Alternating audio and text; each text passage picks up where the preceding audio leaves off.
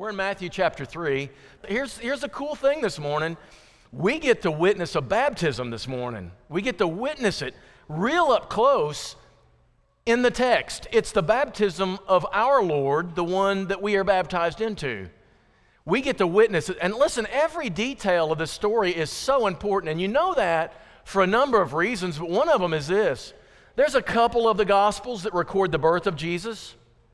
All the Gospels report the baptism of Jesus. And in fact, when Mark starts his gospel, he says, here's the beginning of the gospel. Here it is in a slide. Here, the beginning of the gospel of Jesus. When was that? When John the Baptist came and Jesus was baptized.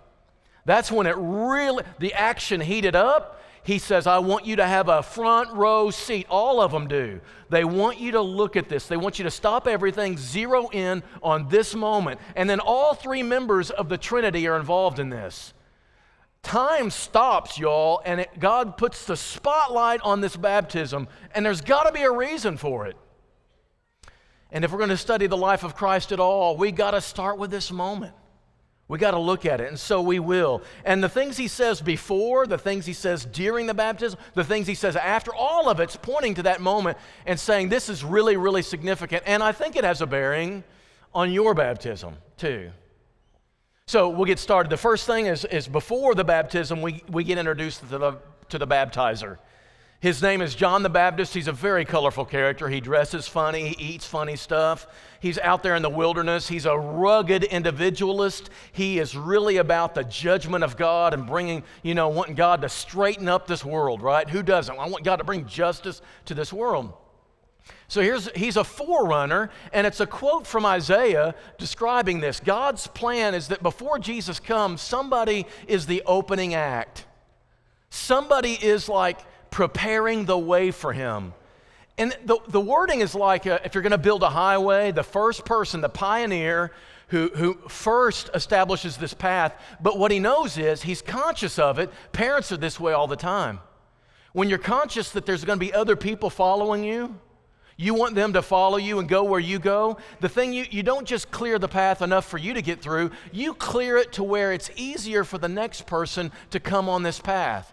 You may recall when there's a long period of silence in the Old Testament, and then Samuel comes up, and God starts speaking again. But Samuel has no awareness of God speaking ever before. He has no idea what to do. And so when he hears the voice, he doesn't know what to do with it.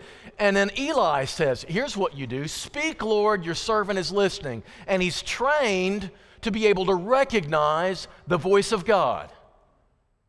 Well, John the Baptist is training people to be able to hear the final, vivid word from God, from Jesus. He doesn't just want to get to Jesus, he wants everybody to. And y'all, this is our role too.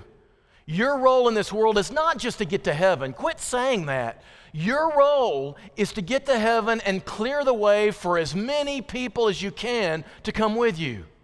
You want them to more easily see and be attracted to Jesus, to be able to recognize him and identify him and submit to him just like you did. And so the way you live is not just for you, it's for the people watching you.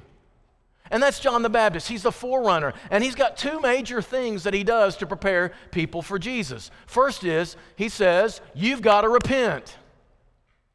You got to start adopting a mindset that you're willing to change because the way you're living is wrong. Not only is it a way of thinking, though, he says, I want your life to demonstrate this in its behaviors, in its actions. I want to see it. I want to see the evidence of your repentance in your actual life. And by being repentant, you're preparing for the real change, the kingdom of God in Jesus. And by the way, this is God's will for everybody, isn't it? God wants all men everywhere to repent. That's the thing. And so one way he's preparing is preaching repentance. The other way he's doing this is baptism. That's when you're so repentant, you're willing to submit to God in whatever he asks. And for some reason in this text, baptism is humiliating. People kind of shun it. At least like the Pharisees and the Sadducees. They come along and they go, we don't need to do this. We're disciples of Abraham. We're Jews. We don't need this. The common people need this. We don't need this. And John says, oh, yes, you do. And if you're not willing to submit to the needed change of your life enough to submit even to baptism, you'll miss out on this. And Luke tells us they did. Luke tells us that those who were baptized by John entered the kingdom. Those who didn't rejected it. It's just a mindset of repentance and baptism. And that's the message of John, and that's how he prepares for it. Repent and be immersed. But he also told us this. His baptism was temporary. Your baptism, church, the one that you experienced, and we had some 30 last year who experienced this at Valley View. That's an amazing thing. Your baptism was not the same one Jesus got. Jesus got the baptism of John. John very clearly says it's not a sufficient one once the kingdom gets here. Once the one I'm pointing to gets here, my baptism fades away and his baptism becomes the one you need. He baptizes you with the Holy Spirit, not just with water, but the Holy Spirit and fire. There's a distinct difference between Jesus' baptism and the baptism of John. Jesus and his sacrifice funds the Christian baptism and empowers it and infuses it with an entire member of the Trinity, the Holy Spirit himself. So his baptism is different. And John says when that guy comes along, everything changes and the kingdom is here. And that guy does come along. That guy is Jesus. He comes along, and here's Jesus coming along in here, and he's decided he needs to be baptized by John because that's what God says. And so at the baptism, we learn something. I want you to notice this. It's just a couple of simple things. He wants to dissuade Jesus from being baptized. You know what? John the Baptist is like, you're greater than me. You're the Messiah. I should be baptized by you. And Jesus comes along and says, no, I insist. Jesus insisted on being baptized by John. Why? He had no sin. He had no repentance necessary. People ask me this all the time. Why did Jesus have to be baptized? Can I tell you something? This is just something we need to say once in a while. There's a whole lot of stuff that happens when you're immersed. And listen, you don't even know what all happens when you are immersed. You are going to learn for the rest of your life the unpacking of what happens in your baptism. You're going to learn more things all the time. It is for the forgiveness of sins. It is to receive the gift of the Holy Spirit, but it's for more than that. It's an amazing thing what all God does in you in your baptism. You don't have to understand it all. You just have to be willing to submit to learn it all. Do not get rebaptized every time you learn something new about that baptism. You will be wet all the time. You'll go around soaked because you need to be baptized every time you learn something different. You don't have to do that. Jesus was baptized. Did he have to be? The answer is yes. It has to be so now. It's fitting, it's appropriate, it's necessary to fulfill all the righteousness of God. God had a plan. It included Jesus being immersed, not just immersed, but it included him being immersed by John himself. It was to do everything God had willed for the Messiah to do, and one of those things was to be immersed. Jesus had to be to fulfill righteousness, and that's what he tells John, and John relents. Okay, I'll be baptized. Let it be so now. It's fitting for us to fulfill all righteousness. And he consented, and when Jesus was baptized, immediately he went up from out of the water. All right, so that dispels this rumor that's just kind of displayed in the stained glass window. I like stained glass. It does teach you things. When you are at a church that has these, when the sermon goes long, or the sermon is boring to you, you can at least learn something from the pictures. Right? Just like some of you, I'll see like Daryl Hyde or somebody reading the bulletin. I know all he's doing is looking at the pictures. So here's the stained glass. The problem with this one is all the stained glass of John the Baptist looks like this. It's bizarre. Jesus is standing in the Jordan, but he's not going down into the Jordan. he's standing in the river, about to his ankles, it looks like, and then John apparently gets a bowl of the water below him and pours it over his head. Why go in the Jordan? Why not just dip? Anyway, that is not what happened. He went down into the water, and when he came up out of the water, something happened. Jesus was immersed, and baptism always means immersion. It means completely submerged under. And not only is that the example of Scripture, but that's the explanation. That's why God chose baptism. It is a joining Jesus, because when he was buried and he rose again, he wants something to picture that, to reenact that, and water and burial is perfect. Well, after he's come up out of the water, something even more dramatic happens, right? We have dramatic stuff before, we have this powerful image in, and then we have things happen after that baptism. The heavens were opened. It's like heaven cracked open. It's like the curtain between heaven and earth opened up, and now all of a sudden God is present in a greater way than he normally is. This image of this wording of heavens were opened is often the case in a dramatic vision of the Old Testament, like the prophets. The heaven was open. And it's like Ezekiel chapter 1, when Ezekiel's about to have his major vision, the heavens open up and God comes into earthly territory in a powerful way and communes with man, right? And he gives Ezekiel this vision that ends with the glory of God lifting up out of the temple and leaving. God leaves his people. He's sick of dealing with sinful people, and he up and leaves. And I wonder sometimes if the baptism of Jesus isn't to be pictured, God opens it up back up, and all of a sudden he puts his glory back on earth among his people in the presence of this man who's just now been baptized. This is the glory of God returning. He's coming back to speak again, to give his people the new movement of God, the kingdom of God finally. The heavens are opened up.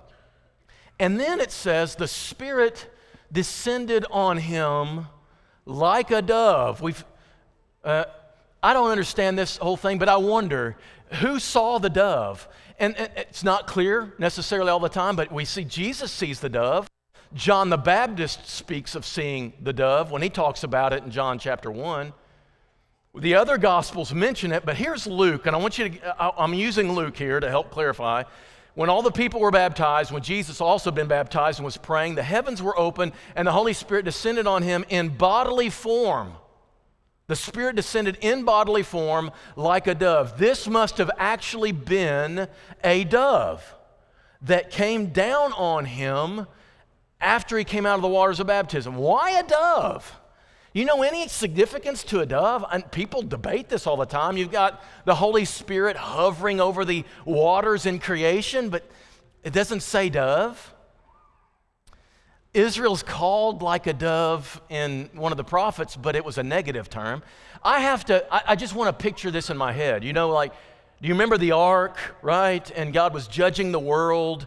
And when he was about done, when it was about over, Noah's thinking, this is about through. I'm going to send the dove out, and it comes back, has no place to land. It comes back then with something in its mouth. And then it goes out, and it's done. It doesn't come back, and he knows everything's dry.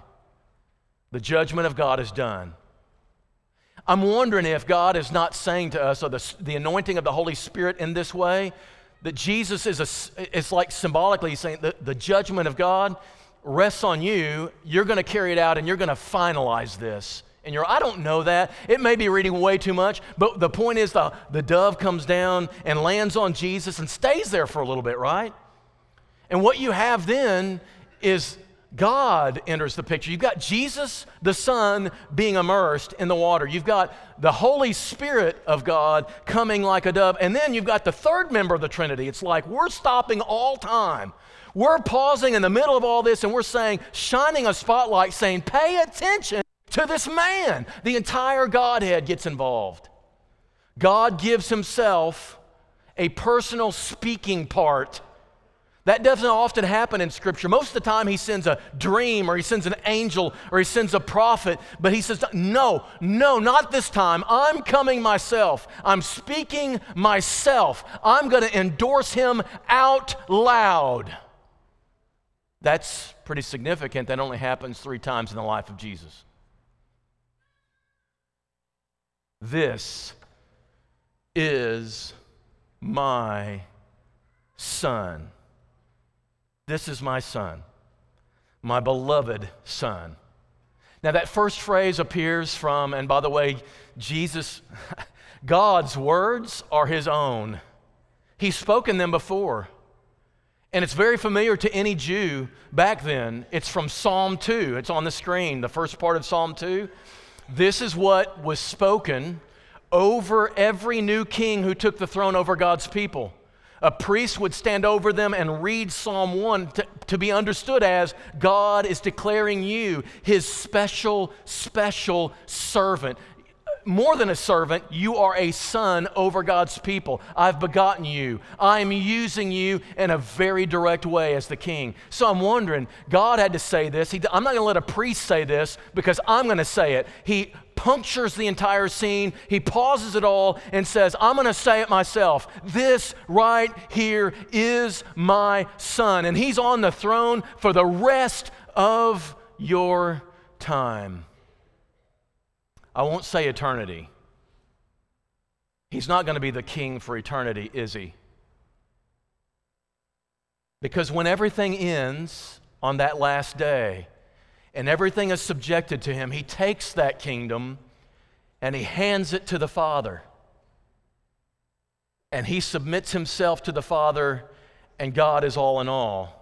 But until then, y'all, Jesus is ruling on the throne. He is our king, and he's the Son of God. That's who he is.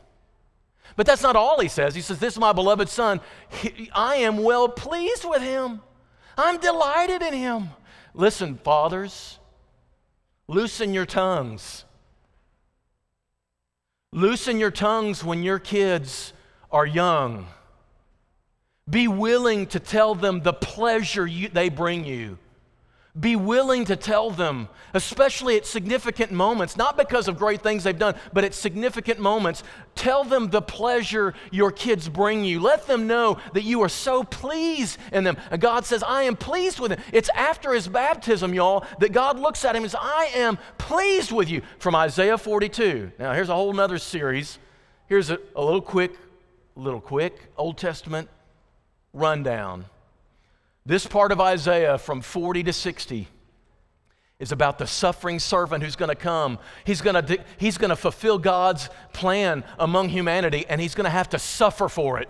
And he's going to be gentle, and he's going to be mild, but he's going to be mistreated. It includes Isaiah 53 about this innocent, sinless person who dies on behalf of all the. That's part of the servant song.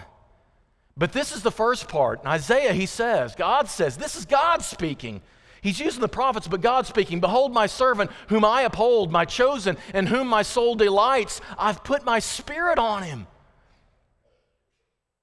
to bring forth justice to the nation. This is my servant. You know what Jesus is doing in his baptism? He's receiving the power of God for sure. He's receiving the spirit God puts upon him. But let me tell you, he is embracing his servanthood. He is saying to God, I'm offering you complete. I'm going to do exactly what you sent me to do. And I know what that means. It means be rejected. It means be betrayed. It means be beaten. It means die. It means let myself be put into the grave, and then you're going to raise me up. This is what you've asked me to do, and I'm embracing that role. And you do the same thing when you're baptized, and don't you forget it. You're getting stuff, salvation, and the Spirit, but you're given something. You're laying your life before God saying, God, whatever you ask me to do. You mean with your sexual life? Yes, with your sexual life. Do you mean I've got to turn over my mind to you? Yes. Do you mean I have to submit to authority? Yes. Do you mean I can't just act out in anger all the time? That's exactly what I mean. So before you get immersed, make sure you realize that you're offering yourself as a suffering servant. That belongs to the application process, and I got out of order there. God speaks. God speaks. over Jesus. Who does he speak to? Who's listening when he says, "This is my son"? If he's speaking to Jesus, he'd say, "You are my son." And he may have said that too, but Matthew says, "This is my son." Who's he talking to? He's talking to us. He's talking to everyone who was there. He's talking to Satan, because as soon as chapter 4 opens up and the Spirit leads Jesus in the wilderness, here comes Satan, and his first words at every temptation are, "If you really are the Son." He's designating him our Savior. He's designating him the one to defeat Satan, and Satan hears it and immediately comes after him. And he immediately defeats Satan for the first time. But it's going to have to be a posture for the rest of his life. He's speaking this to Satan, into the realm of evil. He's speaking this to everyone who witnesses the baptism. He's speaking that to everyone who ever reads about the baptism from then on out. He's speaking to us. He's telling us this is the one to listen to, and this is the one who delights him. And the fact that he was willing to submit to the waters of baptism like this is pleasing to God.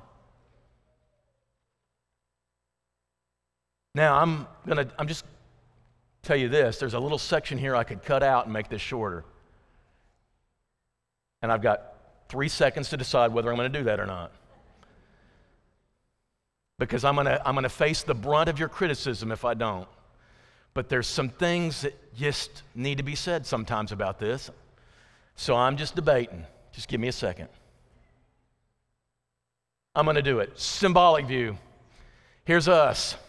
Yep, brace yourself, break your sack lunches out. Symbolic view. This is what people come along, because I'm going to tell you this. You're going to get this. If you're around Valley View very long, you'll see tonight. We are very high view of baptism here.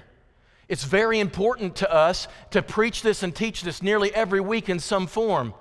And it's partly because of what the world teaches about it, but it's also partly because we're being faithful just to Scripture itself. But the symbolic view, there's 3 major views of this. I'm going to go through this really fast. The symbolic view says, I'm saved before, and later on, I'll be baptized. I'm saved before. I've done the sinner's prayer. I've repented. I believe it. And then a few months later, a few weeks later, I'll schedule my baptism and be immersed. And there's a connection. There's a connection. And listen, we've misrepresented these people over the years. It's not that they don't believe in baptism. They have a high regard for baptism. They just don't want to say that it is essential in your response in order to receive the blessing of that gospel. They just don't want to make those so they separate these two. They still think, and they've got some verses for this. I'm going to put a couple on the screen. When Romans chapter 10, it says, everyone who calls on the name of the Lord be saved. See, all you have to do is call on the name of the Lord, right? That's in Romans, remember that. And then John 3:16, God so loved the world, he gave his only begotten Son, that whosoever believes. So if you just believe, you'll receive eternal life. But can I tell you, here's the passage we choose, and everybody says, you know what's coming, right? Go ahead and tell me what the next slide is. Yeah, Acts 2:38. Here's why we say it. Those other shorthand verses about salvation are fine in their context. It's to churches. People have already done it. He's referring them back to what they've already done. This one is the first time the gospel is fully preached. This one is unbelievers who've never responded to the gospel before asking, what must I do? This is the answer that we give to unbelievers who want to know, what must I do? We stick with this answer for a couple of reasons. Because of the context, but also because of the verse 39, which we often don't quote. This is the promise, this is the plan for you and your children, all who are far off, whom the Lord your God will call to himself. As God's calling, what's his plan for how you respond? Repent, every one of you, in the name of Jesus Christ. Back up that slide. That's a bad one. Peter said to them, repent and be baptized, every one of you, in the name of Jesus Christ for the forgiveness of your sins. You'll receive the gift of the Holy Spirit. Both of those, the and connects the same thing. Repent and be baptized, every one of you. It looks like both are necessary for this end result. The symbolic view doesn't like that, and so here's their version. They take it out from where it was, and they say, repent, every one of you, in the name of Jesus Christ, forgiveness of your sins, forgiveness of the Holy Spirit, and then be baptized sometime. Listen to me, because I'm going to offend everybody. Be ready. I'm going to offend everybody.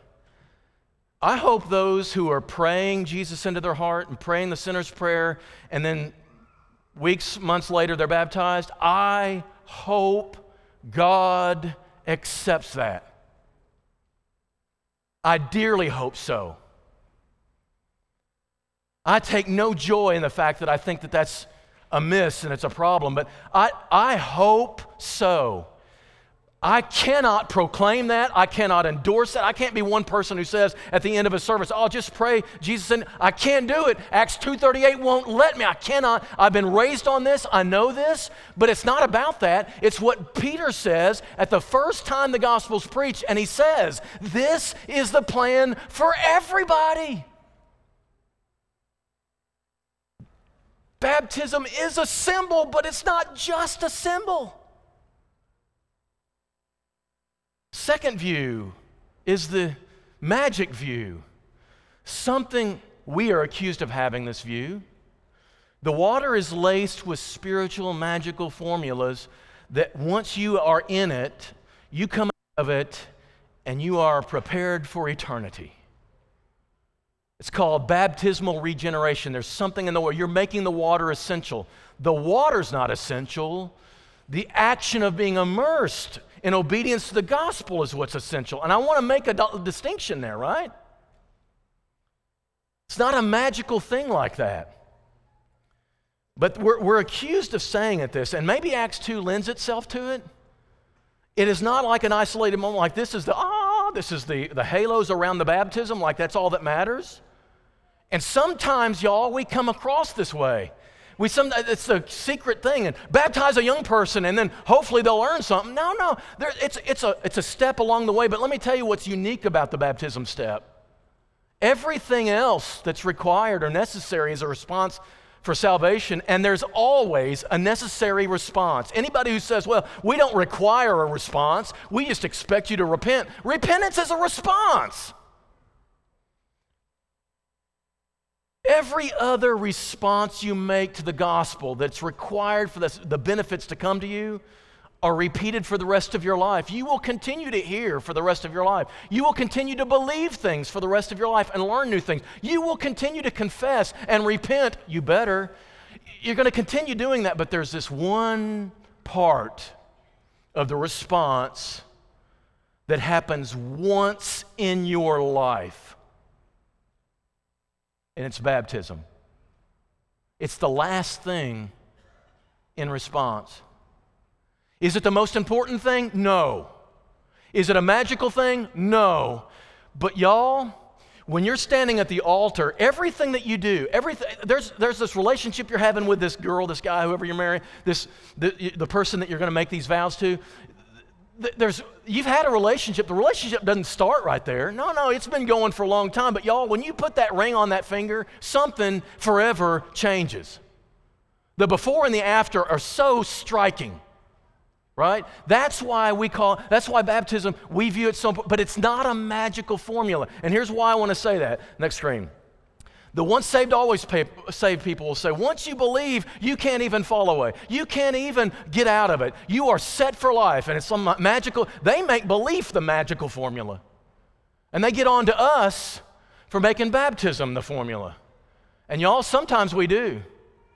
Sometimes we're so geared for another number, for another baptism, that we forget to talk about the repentance that makes the baptism have a validity to it. There is a change about to take place. You got to give the rest of your life to God. You got to submit to Him in baptism, yes, but you got to submit to Him in your sexuality. You got to submit to Him in your language, in your marriage, in your parenting. You got to submit to Him in everything. It starts right there, but boy, oh boy, it doesn't end there. It just continues to every other nook and cranny of your life. It's not a secret magical formula. Quit making it that.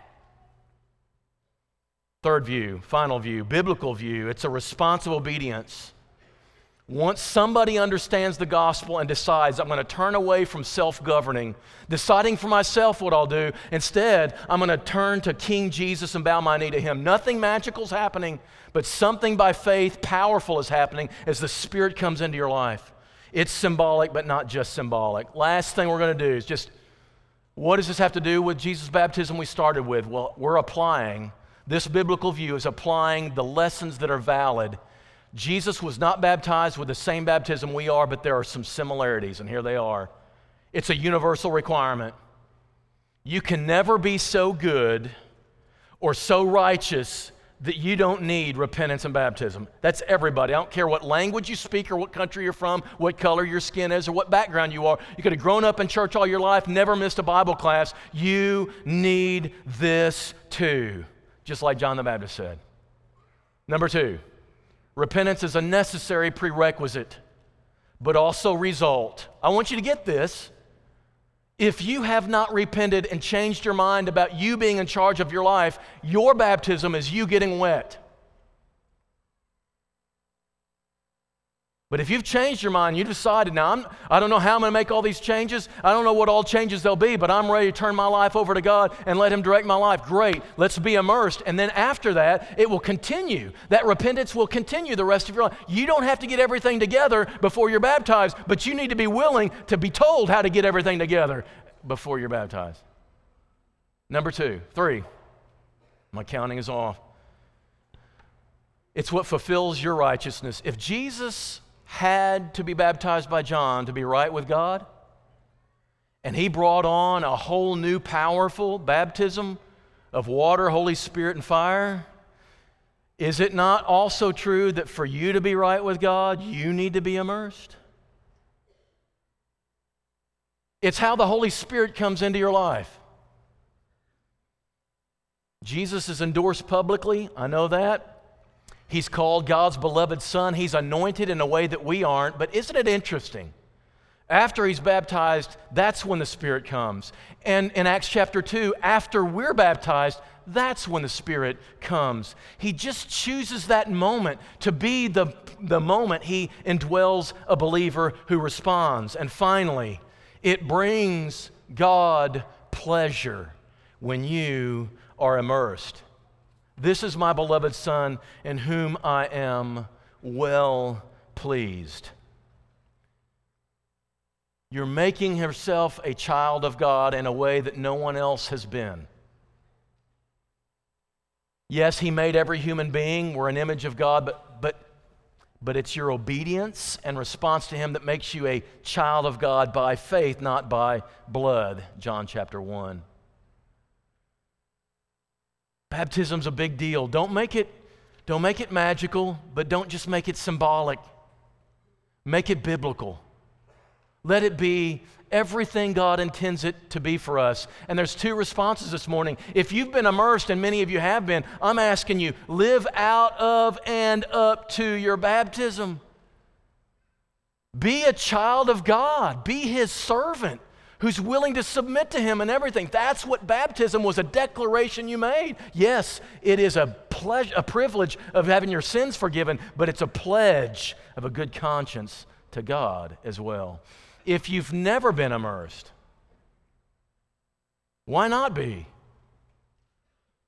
If you haven't repented, don't. Don't mess with it. But if you are a person who's willing to repent, bow your knee to King Jesus, say, I'm going to submit my life to you. I'm ready to receive. If you're ready, then let's do this. Be immersed. Be a child of God. Bring God pleasure. Have the Holy Spirit to direct you toward holiness the rest of your life. There's what you're called to do. You've got your orders. If you've been immersed, you know what you should do. If you've not been, you know what you should do. And now's the time to do it as we stand, as we sing together.